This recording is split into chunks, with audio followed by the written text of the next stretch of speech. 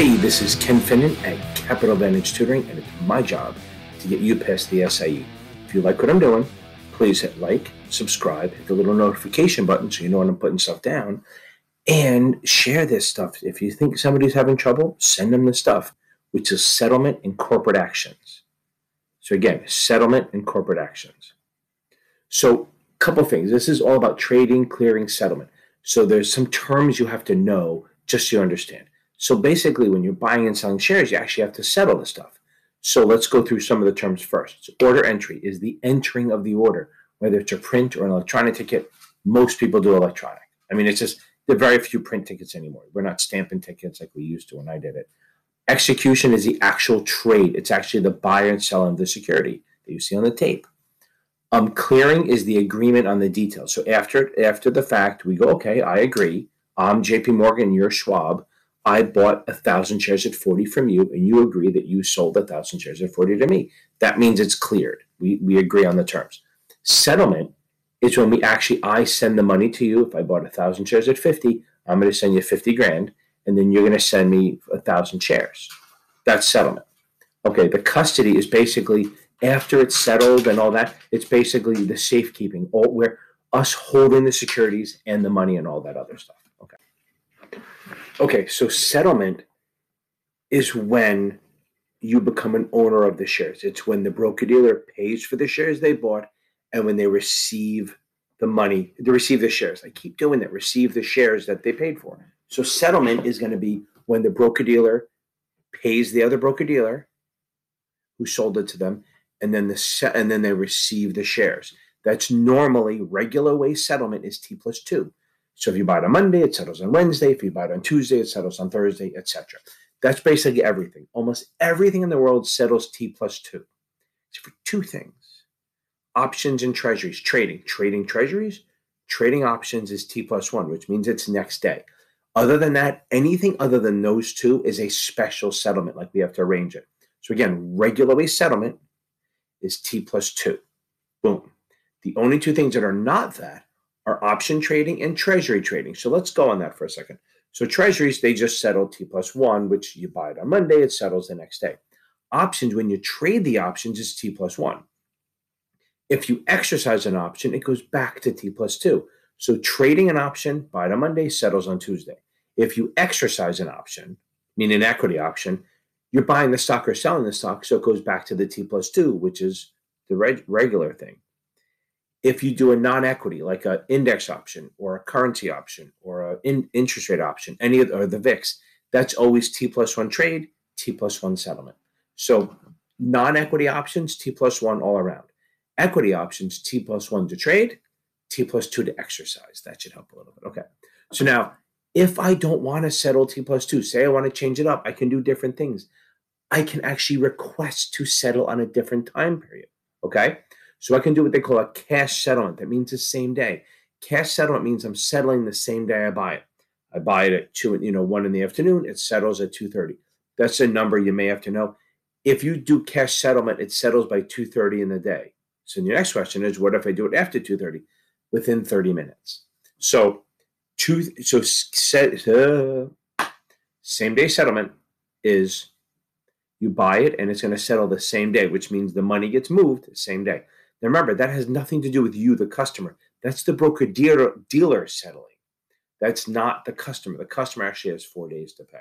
Now, seller's option. That's just if I'm a seller, maybe I want to sell stock, but I'm not sure I'm going to have the shares in time, whether it's for some stupid reason. Maybe it may be in 4 days, 5 days, 3 days, whatever it is. So seller's option is saying, listen, I want to sell you the stock, but I don't know when I'm going to settle yet. I'll let you know. The only rule here is it can't be over 35 days. And the other thing, so it has to be between 3 and 35 days, and I have to give you a warning. So if I'm selling it to you, if I sell it to you, and I say I'd have to do seller's option, and then I want to exercise, I have to give you at least 1 day warning before I exercise. Okay. Now, the last one, everyone gets confused on this. When issued. When issued is really when and as if issued. So when and if issued. So basically, when issued means it's kind of been authorized, the shares or the bonds or whatever it is have been authorized, but the issues have not, it hasn't been issued yet officially. So you can trade it. But the thing is, there's no actual settlement date. It settles based on when it's finally available for delivery. So we can't settle until we can deliver shares. So when issued means we're going to do the trade. The money's not really going to change hands until it actually settles, and we don't know when that's going to be. Okay, so now what I said before, real quick, settlement is always going to be when the broker dealer buys it, pays the other broker dealer. That's T plus 2. Now, the customer is under Reg T. This is called a Reg T settlement. This is payment day. This is when you, the customer, have to pay for it. So the customer has actually 2 more days. So the customer has S plus 2, which normally is 4 days. So if you have if you want to know when the customer has to pay for it, you have 4 days to pay for it. Good luck finding a broker dealer that'll let you pay for it after, but they're allowed to. So if you buy shares on Monday, it settles on Wednesday, but you actually have till Friday to pay for it. There you go. That's customer payment. That's Reg T settlement. Okay. So there are different types of settlements. So there's book entry. So think of book entry as like you're not actually holding anything. It's a bunch of ones and zeros sitting in an account at DTCC. DTCC, David, Tom, Charlie, Charlie. That's the clearing corporation.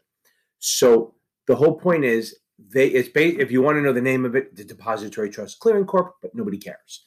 DTCC, actually, all the broker dealers have accounts at DTCC, or the clearing broker dealers, not the little ones, the big ones that clear. They have accounts there. And so when you do a trade, they just kind of take it out of one account and put it in another. And then the money, they move it there. So there's no actual delivery of shares. And that's called book entry, where it's just a computer log where they go, they journal it out of here and they journal it into yours, and then they move the money over. That's all it is. That's most settlement. That's book entry. Okay. So we have also paper settlement. Paper settlement is basically that we're delivering the actual pieces of paper, the securities, an actual deliverable thing to thing. What is that? Then there's paper settlement, which is what you always think about when you're thinking about settlement, is you're delivering shares, the actual shares that you bought, you're getting them. So this happens if it's not DTCC eligible, like if it's Rule 144 or some pink sheet stocks or something like that. So what happens is you have to know that you're getting the right thing. So it has to be in good delivery form based on the FINRA UPC Uniform Practice Code.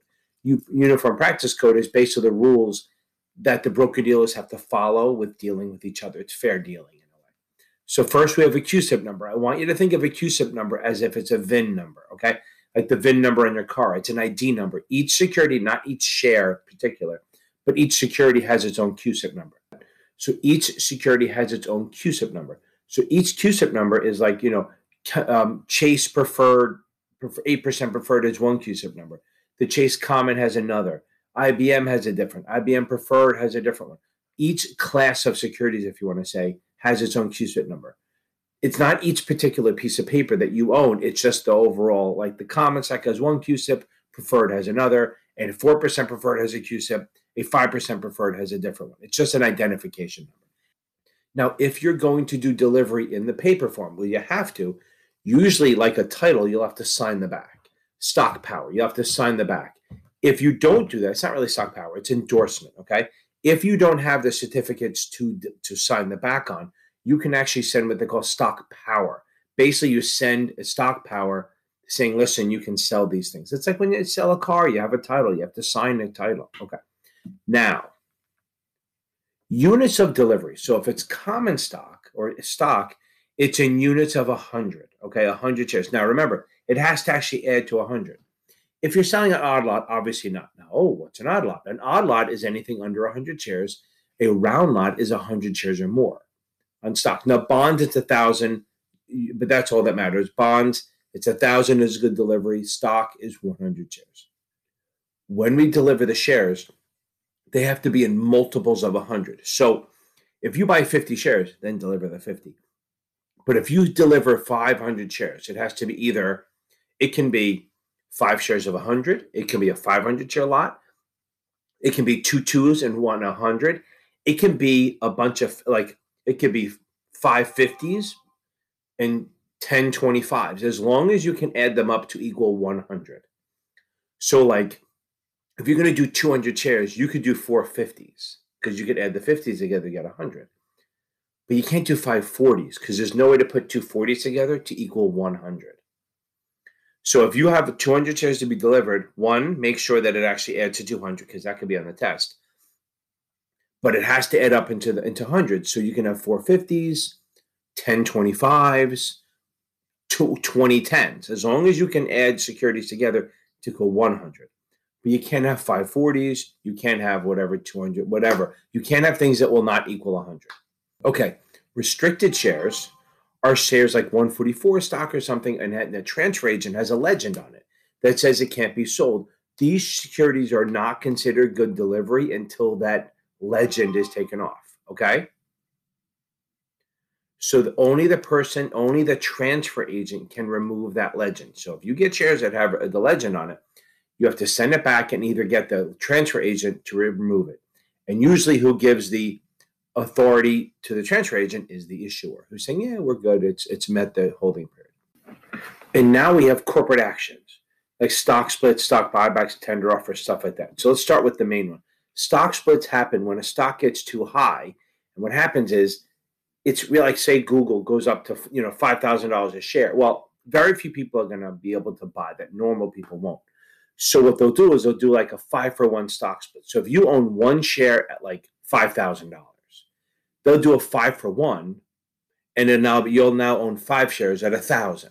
So it's the same amount of money. It's just that they split it so it looks a little. It's like a marketing tool. So if you have a big pizza, why I said that twice, it's one thing. If you cut it in half, it's two things, but it's still the same amount. So that doesn't change. So let's say you own 100 shares at 50, and they do a 2-for-1 stock split. 100 shares at 50 is worth 5,000.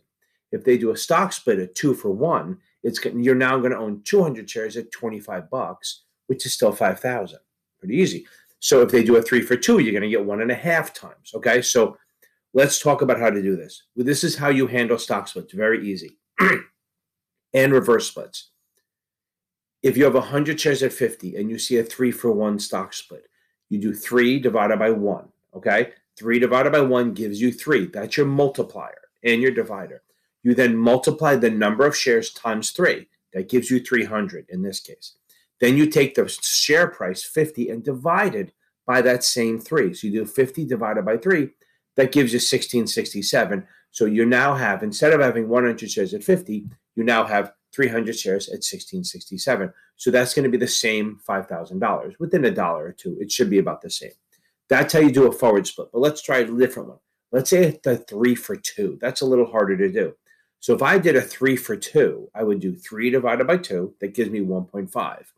If I had 100 shares at 50, I would go, okay, I would take my handy-dandy calculator and go, what do I got? I go 100 shares, so I do 3 divided by 2, 100, that gives me 1.5. If I do 100 times 1.5, that gives me 150.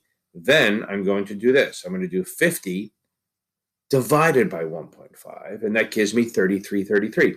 So if I have 100 shares at 50 and there's a 3-for-2 split, I'm going to have, after the fact, 150 shares at $33.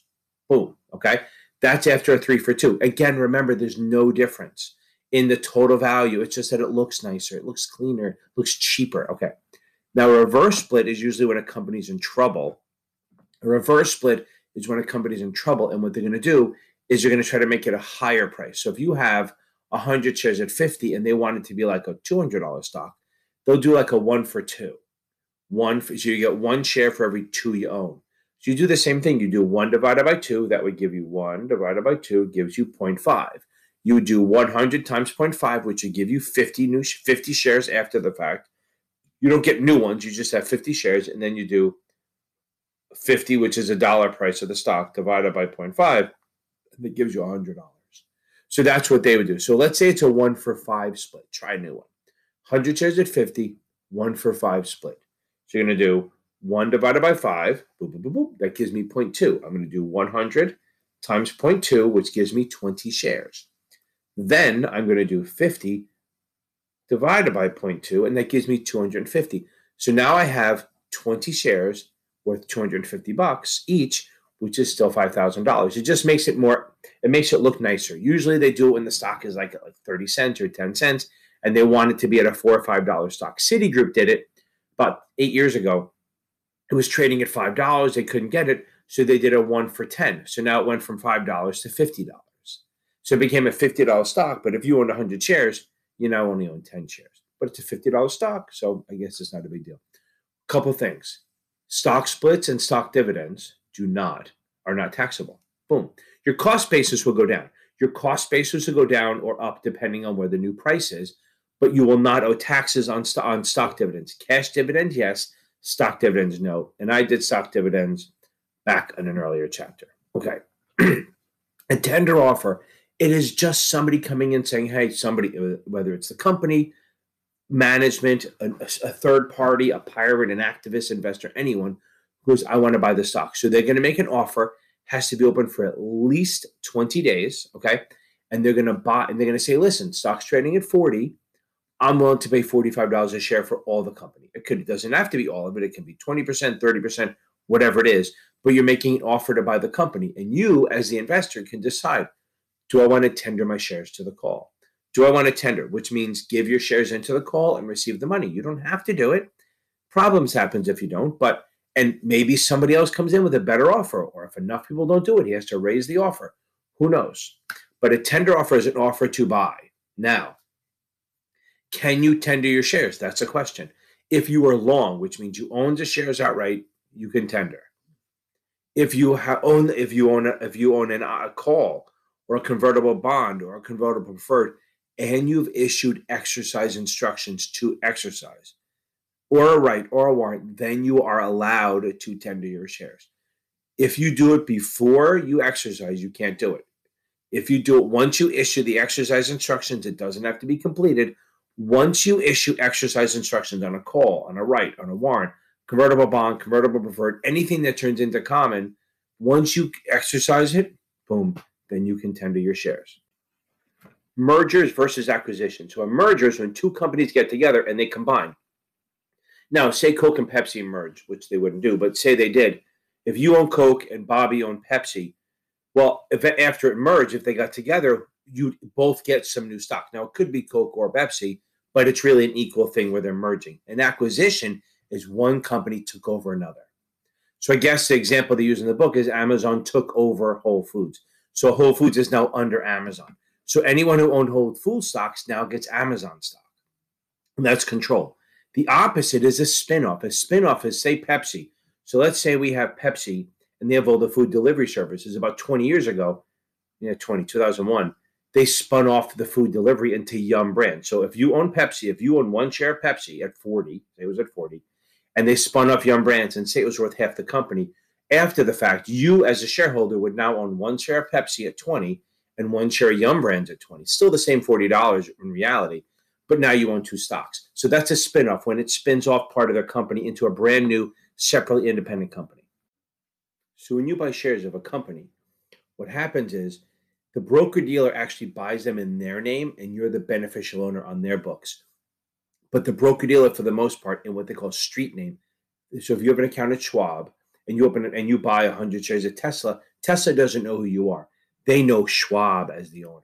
So what happens is they're going to get information like voting rights. They're going to get like proxy notices, which is like how you vote and all these notices, and they're going to get them, not you. So they have to make every reasonable effort to get them to you, the beneficial owner. So again, street name means that you're buying shares and it's being held in actually the broker-dealer's name. You can actually have it in your own name if you want, but you have to ask for it to what they call transfer and ship or transfer and hold, which means you're transferring it into your name. But they do this street name to make it easier to settle. It makes it much quicker. It doesn't really affect you at all. You still own it. If you really want the shares, you can do that. Again, proxies are, I think we talked about it in chapter 3 maybe. It's the way you vote by mail. They send the information out to you. You fill out the proxy. I just got one the other day for Apple. They gave me a bunch of check things, and then they hit submit. If you fill out a proxy and you mail it in, and then you decide you want to go to the shareholder meeting, you can do that. That'll supersede the one you sent in. Issuers also have to do issuers of stocks have to do a report. So they have to do a 10Q, which is a quarterly report, first, second, third quarter, not audited. The CFO looks at it and reviews it and audits it, but it's not audited by an outside auditor. The 10K is an annual. They actually wrap the fourth quarter 10Q in there. That has to be audited by an independent auditor. So issuers will send material to you, and The broker-dealer can try to charge you, but he's not allowed to. Anything that the issuer sends to them for you, they have to forward free of charge to you. They can get reimbursed by the issuer.